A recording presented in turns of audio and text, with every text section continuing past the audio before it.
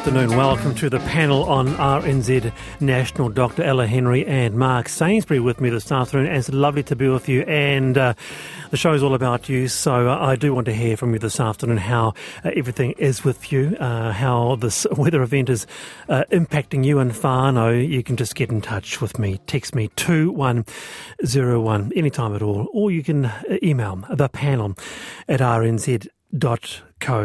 How are you faring? And to Hawke's Bay now, where it's been facing the brunt of Cyclone Gabrielle this afternoon. Evacuations and rescues are continuing in Esk Valley, and flooding risk in Waipawa has triggered evacuations there.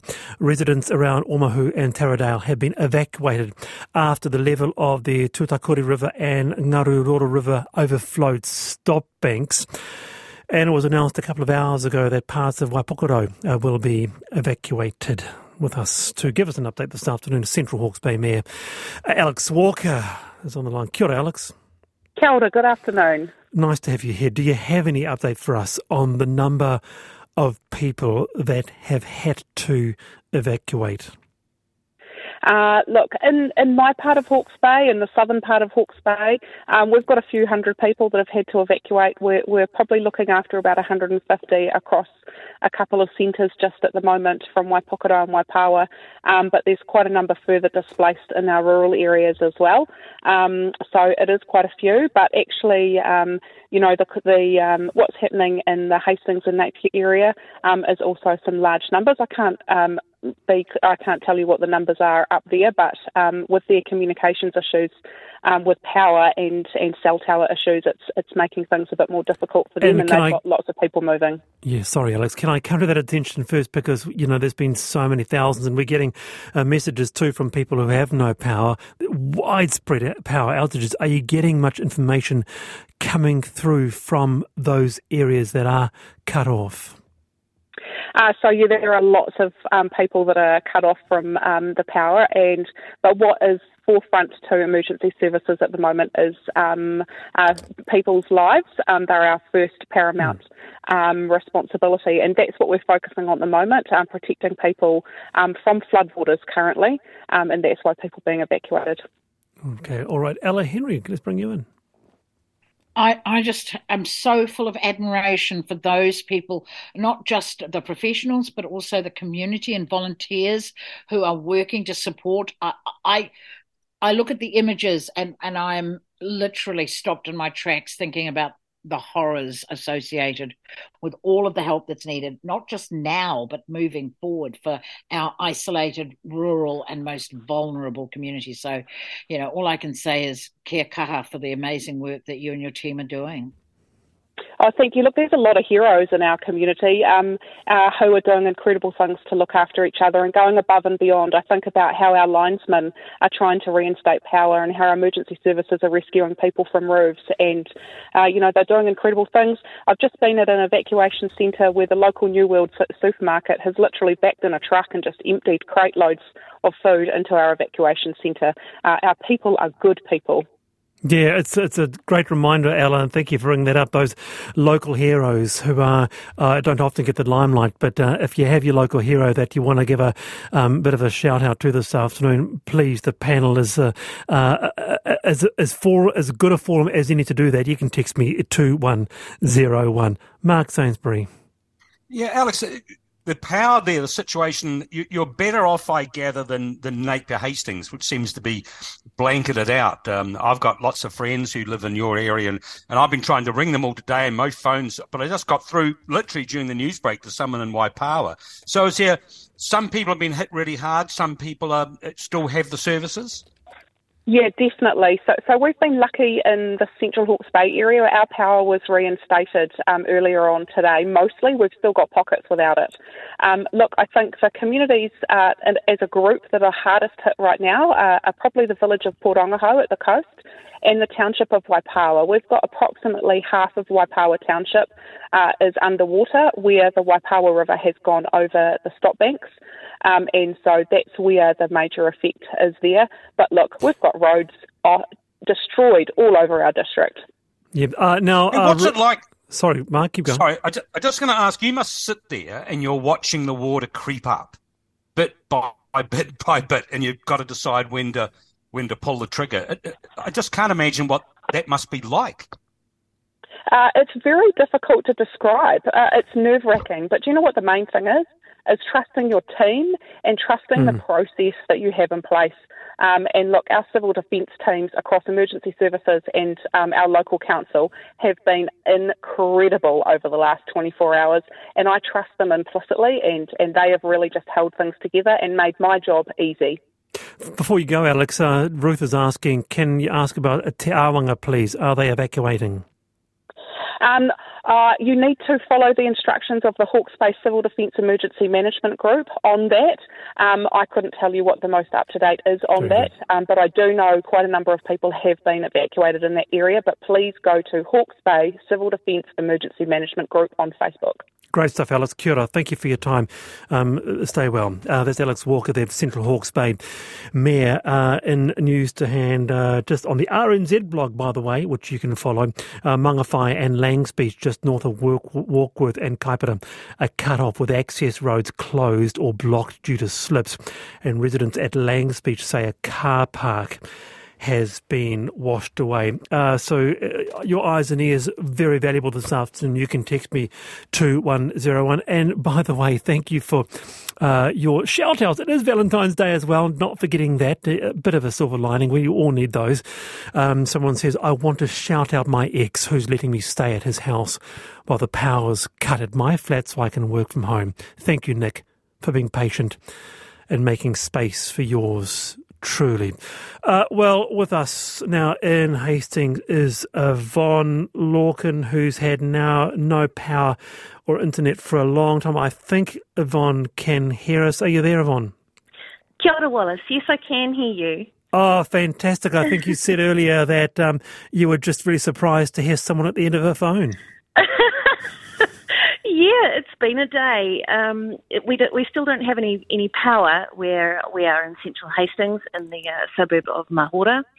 Our power went out at about 4 a.m, but the opposite side of the street had theirs, but then theirs went out, and then hours and hours and hours without power. And we know that some people in the area have got power on and off sporadically. We haven't. Cell phones and all of the telephones were out for most of the day, but I've been getting these little pockets of connectivity, so I'm kind of using them where I can, but makes things pretty tricky, trying to access, the internet or answering people's emails and doing all that stuff. We won't keep you too long because I know that you've had to to sort of go in the car and actually drum up some battery life for this small phone call. But it just goes to show, I guess, the actually another frightening aspect of this weather event is actually no connectivity. Yeah, that's right, and it makes you feel really vulnerable. And we heard all the warnings and things yesterday, and we thought, okay, we're fine.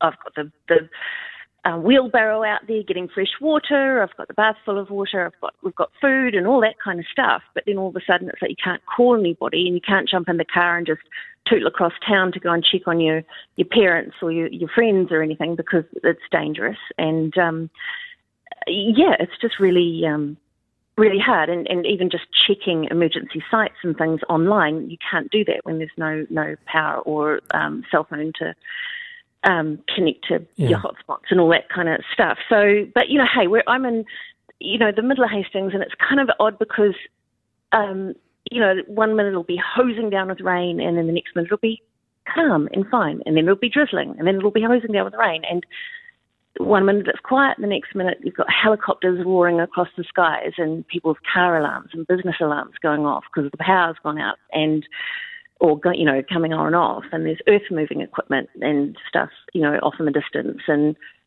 chainsaws and things, and it's just surreal. But that's nothing compared to what the folk and my friends and that out in the Esk Valley and Eskdale, Awatoto and Whirinaki and all of those areas are dealing with, the people on the Te Awanga coast and Ocean Beach, Waimarama Beach, the people in Central Hawke's Bay. It's crazy. Yvonne, thank you for being with us and wasting 2 minutes of battery time just for the power. Thank you. All right, that's Von Lawkins in Hastings here. 20 past 4, your local hero. Wonderful feedback coming through. Local hero to Dave, 82 years old, for cleaning up the culvert at the bottom of Kiwi Road, Devonport. 20 past 4, a national state of emergency has been declared and in place as Cyclone Gabrielle has slammed the North Island, causing flooding, damage and evacuations. The declaration will apply to the 6 regions that have already been declared a local state of emergency: Northland, Auckland, Tairāwhiti, Bay of Plenty, Waikato, Hawke's Bay, and extended to cover Tararua. The last national emergency was the COVID-19 pandemic in 2020. Before that, the Canterbury earthquakes. With us is Professor John Hopkins, Director of Lead Institute of Law, Emergencies and Disasters at Canterbury University. Professor Hopkins, welcome. Hi, nice to talk to you. Doesn't happen very often, does it? Just the third time in our history it's happened. Yes, there's a number of reasons for that. Politically, governments don't like declaring states of emergency. I think it creates a bad look for New Zealand, it's mostly these things hopefully can be dealt with internally without going to the extra powers that the national state of emergency requires. Is there a danger that it encroaches on local decision making? Is there a danger perhaps of micromanagement? I think it's unlikely through a state of emergency declaration. Remember, this only this is a week, and then you can extend it obviously for a week at a time. And previously, we've seen both with COVID and with Canterbury that the governments are actually they didn't like extending the emergency too much. I think the danger might come, as we saw in both those examples, if the government feels that the powers that it has under the Civil Defence and Emergency Management Act are insufficient, and it doesn't want to have a long-term emergency. And then, of course, our tradition has been for creating acts on the fly, which have, of course, been problematic in the past. All right, Ella. Well, first thing I have to say is thank you very much for making this a topic for this afternoon, because these were things I did not know about. I mean, the terms civil emergency and national emergency have been bandied about in the last 2 weeks. And I think I'm smart, but I was actually incredibly ignorant about this. And I've learned so much. So thank you for bringing it to my attention, because these are important things to know about. Who's in charge when it all goes to custard? It's quite nice to know who to listen to. So thank you. Professor Hopkins, what are those problems you talked about in the past? Well, we had it. You'll remember that the COVID Act that was passed midway through the pandemic. Well, two things happened, of course. The powers that were used by the government once they'd stopped the state of emergency for the original lockdown proved to be problem, as they were challenged before the courts, and at least parts of it were found to be unlawful. And then if we remember back to Canterbury, where the state of emergency ended and SERA was, of course, introduced. And SERA, of course, was a controversial piece of legislation and led to some decisions that I think local people in Christchurch were less than happy with. Now, keep going, Mark. I was going to say, who is in charge then, right now, under the state of emergency? Who's calling the shots? So technically, under the Act, it's the Director of Civil Defence, although that can be delegated to a national controller. Now, I'm not entirely on top of what's happening at this moment, but I think it's still the Director of Civil Defence.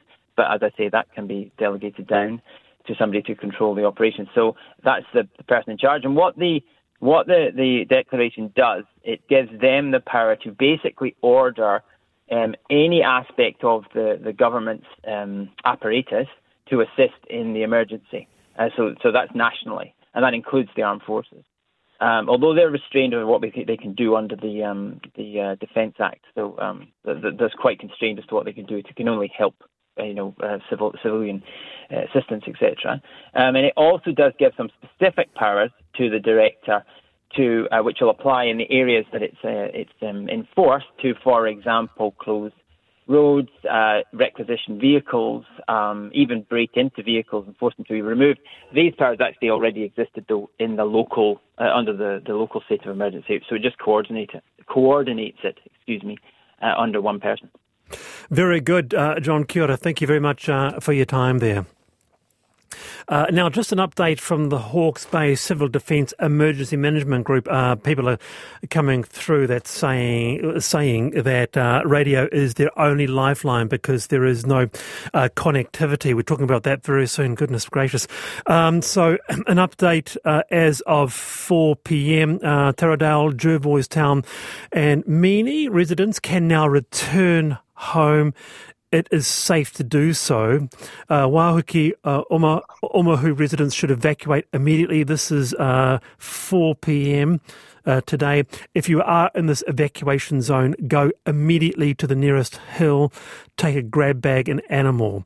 The Tutakuri River level has dropped, meaning the flooding alert has been lifted. Taradale and Meaney residents evacuated earlier today because of the risk can now return home. I'm just reading this because radio is their one lifeline here. If possible, stay with family and friends. Check that your evacuation route is safe. Check the Waka Kotahi website for road closures. Of course, you probably can't do that, can you?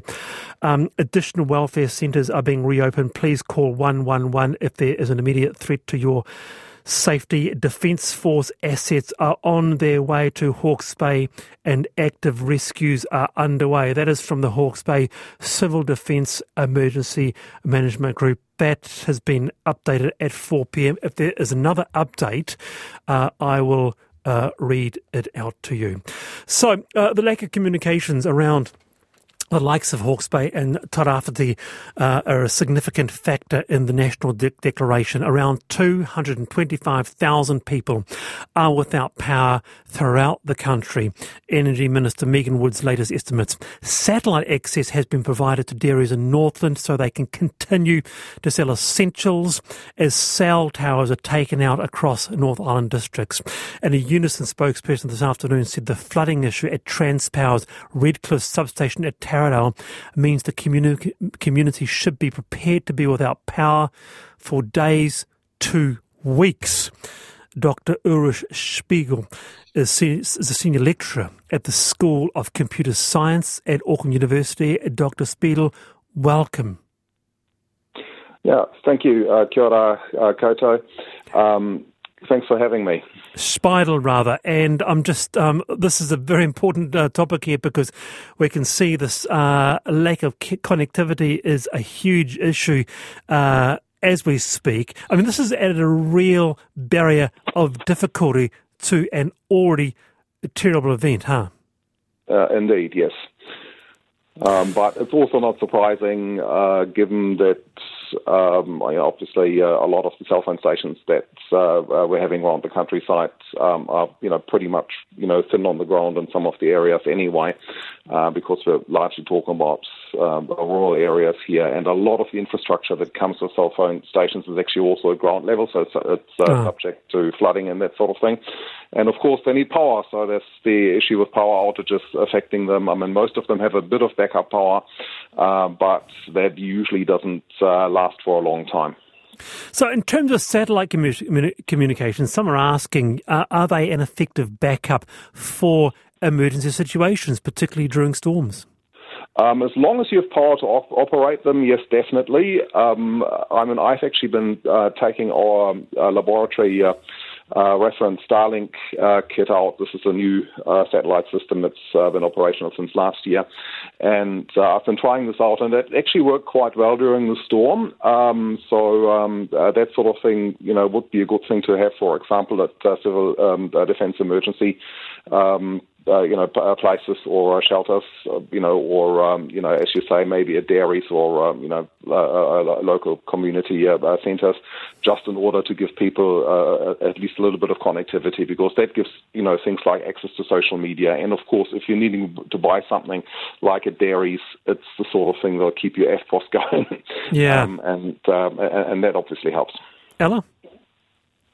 I just think all of these situations are bringing to the fore how, as I spoke about earlier, how we plan and prepare. And this is a completely new mindset for many of our communities, many of our households.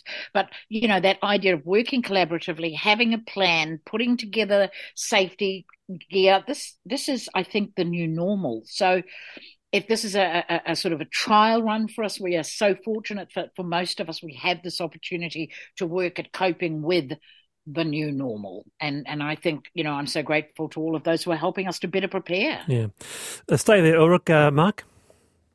Yeah, look, the thing that strikes me, we live in this sort of communication age, and here we are with everything we've relied on. As soon as the power goes, we're stuffed. I mean, what is the alternative? You talked, Doctor, about, looking at satellites. What about old things like CB radios? Do those sort of networks still work, or are we totally reliant on the cell system? Oh, they most certainly still work, but the thing is there's a lot fewer people using them, and they don't really have a huge amount of capacity.